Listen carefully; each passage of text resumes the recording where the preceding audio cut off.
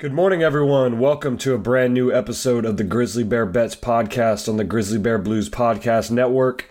I'm your host, Chase Bobbitt. Today is Monday, October 31st, 2022.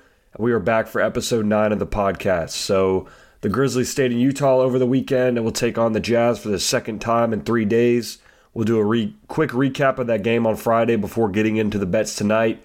Obviously, the main thing here is the fact that Ja Morant's status is still up in the air. He's listed as questionable as of 15 hours ago by the Grizzlies' Twitter. Jake LaRavia is also listed as questionable, both with some kind of illness. So this will be a shorter episode considering these two teams played 2 days ago and there really not much has changed from a statistical standpoint that I can provide you guys. But the main news here is Ja Morant playing or is he not? So waiting on that news and then also waiting on some of the player props to update real quick, but in the time being, we'll go over the game from Friday night, which from a neutral perspective was probably a very exciting game. Very fun watch. Definitely the best of that night.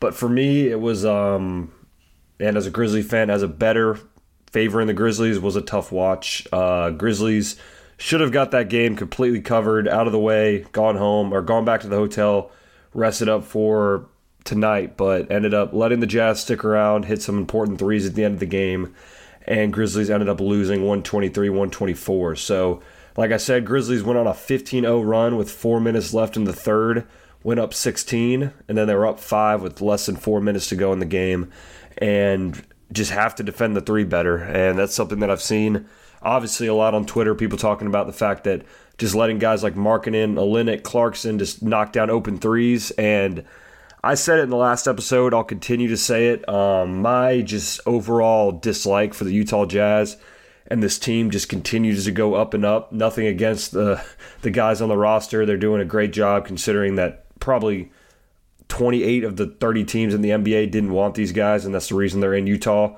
And this is like the third or fourth night that I've seen these guys, Clarkson, Markkanen, Olynyk, just knock down gut-punching shots, gut-punching moments, and I've experienced it pretty much every time because I keep trying to fade the Jazz. And tonight, I said I wasn't going to fade the Jazz anymore. I just didn't have a choice because they happened to play the Grizzlies. Guys like this will definitely end up being traded at the trade deadline, and they're just playing their value up, which from a Utah perspective is smart because they'll get more in return for these guys. So I don't blame them for wanting to win games right now because in the long haul, they'll be fine. They'll still be in the race for Wembanyama.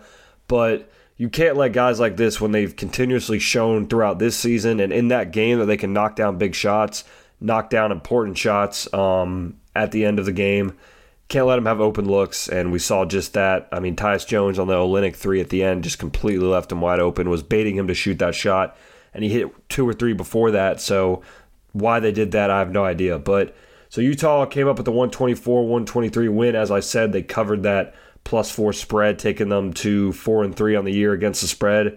Grizzlies now 2-4 against the spread. And Grizzlies, I mean, they ended up late game situation, no Ja Morant.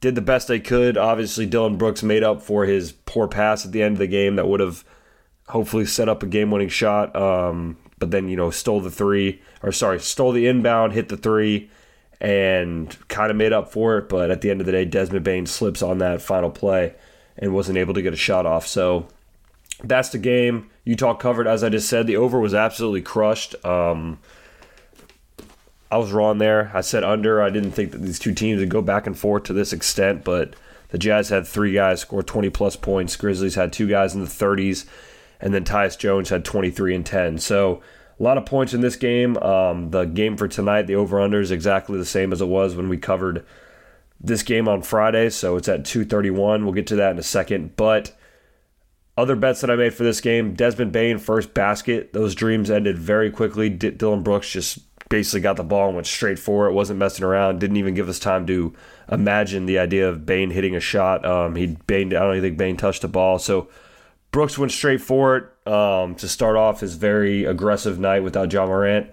He hit that first basket, and then just to add injury to insult, Desmond Bane hit the second off a layup. So that didn't hit. That was one of the ones that was just more for fun, was more just to kind of take a shot at it, and didn't work out. Grizzlies team total, 115.5 was one that I was on, very high on. That hit. Grizzlies are going to score the basketball. I thought they would score a lot, but I didn't think the Jazz would score as much. But in the terms of the Grizzlies getting points, that hit with ease. So they hit that 115.5 even without Ja Morant. And play of the game, which is now 6-0. I know I keep harping on it. I'm going to keep saying it just because I want to obviously market the podcast and the bets that I do place. 6-0 of the night. That night was Grizzlies race to 20, which was an absolute sweat. So as I predicted when I said race to 20 rather than race to 10, Utah get off to a hot start at the home at Vivint Arena in front of the home fans. They did just that. They actually were up 17-9. Honestly, I was completely convinced it was over, thought the bet died, and then next thing you know, Memphis goes on a 12-1 run to cash off a Dylan Brooks three-pointer. Really the only positive of the night under the circumstances, I guess the Grizzlies, without Ja Morant, were able to contend or hang with the Jazz, but they should be able to beat the Jazz considering the Jazz are supposed to be tanking. So that was the play of the night, was Grizzlies race to 20. That hit. Now, since recording, I actually waited a bit. I took a break in the podcast, waiting for more news to come out, try to get closer to the time of tip, so I apologize for the late podcast today. I've got no more clarification on Ja Morant or LaRavia. What I did find out, or what the Grizzlies put out, was that Desmond Bane is now listed as questionable with a stiffness in his ankle. And now we're looking at Grizzlies. The line is currently -2 over under 230 for tonight. So that's the line going into tonight for the player props. And honestly, I'm going completely off the top of the head now rather than research, just because I don't really know what's going to happen in terms of who's playing and who's not. So it's best to just kind of live go over these, how I would look at it if I'm on DraftKings. So you have Grizzlies -2 over under 230. So Grizzlies -2. If you have no Desmond Bane or Ja Morant, I gotta like Utah here. I mean, Desmond Bane had 30 on his own, or 32 on Friday. Now you're relying more on guys like, Dylan Brooks is going to have to score 50 points to really give the Grizzlies any kind of chance. Where is the scoring when Bane's out on top of Ja, and obviously Jaren Jackson and Zaire are already not playing. So that's going to be a tough lineup. Like I said before, no lines are out for any Grizzly players over under. It's a game time decision, which makes it very difficult for podcasts like this. I have all of the Utah lines out here, so we'll be able to go over some of that. But for any kind of Grizzly player, obviously we'll be unable to do that. So looking at some of the props for tonight, some props that I like. I love Mike Conley over 1.5 threes. He's shooting 37% from threes so far. He's hit that mark in 4 games. He didn't get it against the Pelicans or Rockets in back-to-back nights. He got it in the first 2 games. Against the Nuggets, he hit 3. Against the Timberwolves, against the Timberwolves, he hit 3. Against the Nuggets, he hit 2. Against the Rockets on the 26th, he hit 3. And then the Nuggets, the last game he played, he hit 4. So obviously didn't play, like I just said, on Friday. I think he'll be able to shoot the ball. 2 threes seems relatively low for him. So you have Mike Conley over under 1.5 threes is the line for him. So I love that. Honestly, should I make it my play of the game? Again, this is completely off the top, so a bit different than normal. But I'm going to wait on the play of the game because there's another one I do like. It is Jazz leaning as well, which I've never had a Jazz play of the game lean that way, so we'll see what happens there. But next play, this is one that I'm hesitant to even say at the time just because of the players not knowing if they're in or out. I'm going to go the under 230. So I said under last game, obviously went way over anything that either of us or anyone could have imagined.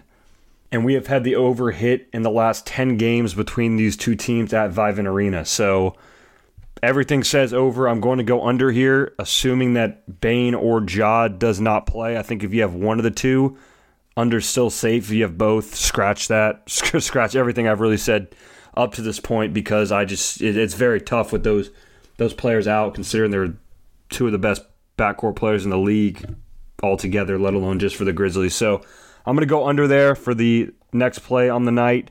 Then looking at some of the over-under points for Jazz players, because like I said, we don't have any Grizzly players at. Jordan Clarkson over 17.5. Kelly Olynyk over 13.5, Lauri Markkanen over 19.5.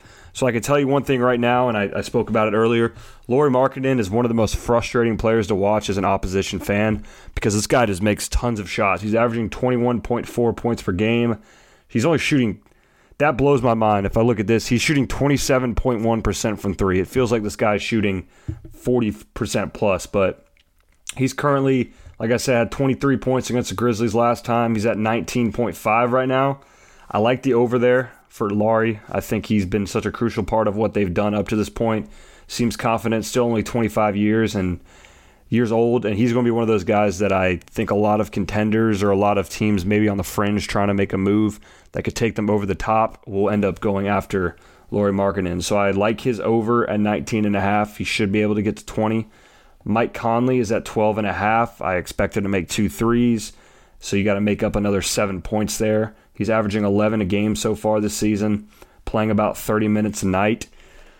I'm going to go over here. Obviously, he didn't play last game, playing against his former team. Always wants to put on a show against them. Averaging 11 a night, as I said.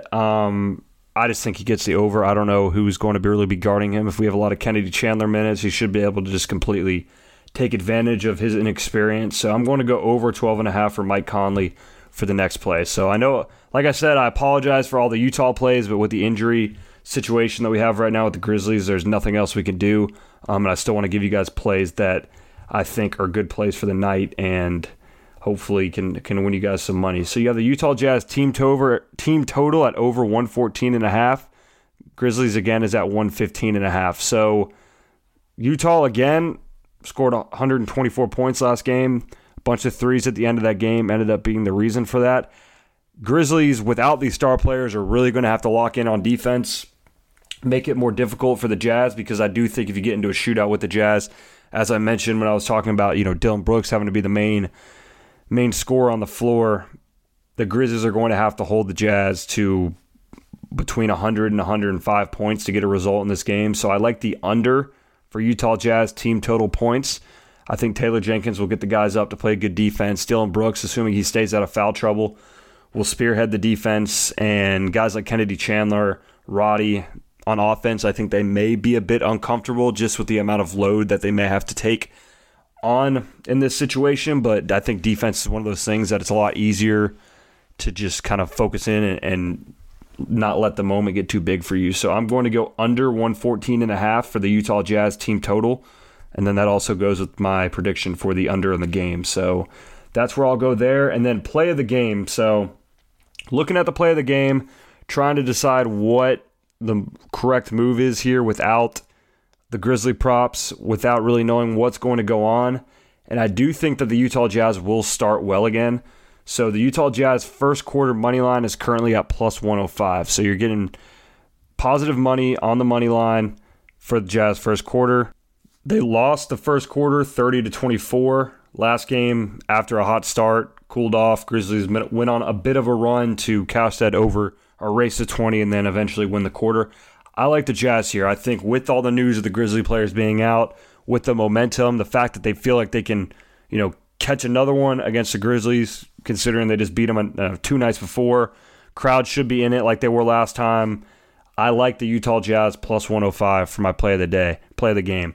Hate doing that, hate betting against the Grizzlies, but this is, we're in it to make money or in it to make the appropriate bet for the night, so I don't want to get too caught up in the fandom. So I'm going to go Utah Jazz plus 105 there for the bet, play of the game, and that is going to, kind of looking around at some of the other props that are listed right now. If there's any I like as well, I can tell you live as we go through it. Not much else I love. If you're looking at maybe some assist numbers, you have Mike Conley at 5.5. Been Mike Conley heavy, Grizzly legend. He's averaging 7.3 a game this season. He hasn't gotten anything below 5, so at 5.5, I think there is good value there as well. And I think the Kennedy Chandler matchup, which I don't see who else would really have to step in. He played a decent amount of minutes in the last game, so I would expect to see a lot of Chandler tonight as well. I think Mike Conley should just be able to kind of get whatever he wants against someone so young. So you got 14 minutes of Chandler last game. I would expect that to go 20-plus this time around. So with Tyus Jones obviously starting, then you have Kennedy Chandler coming off the bench. And besides that, I mean, you're going to have Jones probably play some of those Bane minutes, kind of mix and match some things like you wouldn't love to do. So I'll say Mike Conley over 5.5. So that's one as well that I would definitely look at if you're looking for. So that's about it for tonight. I appreciate the understanding and I apologize for the kind of all over the place that this podcast was. It's just with the lines not being out and kind of waiting all day for the lines to come out with only more bad news coming out for the Grizzlies.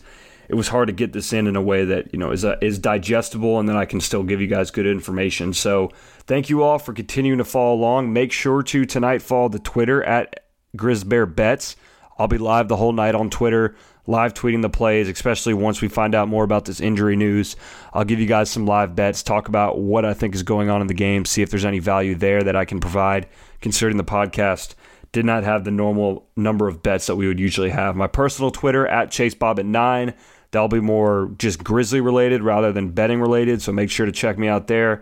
The Grizzly Bear Blues Twitter live tweets all the games as well. A lot of great content on the Twitter at all times at SBN Grizzlies. And then lastly, check out all the other podcasts on the podcast network, exactly where you found this one.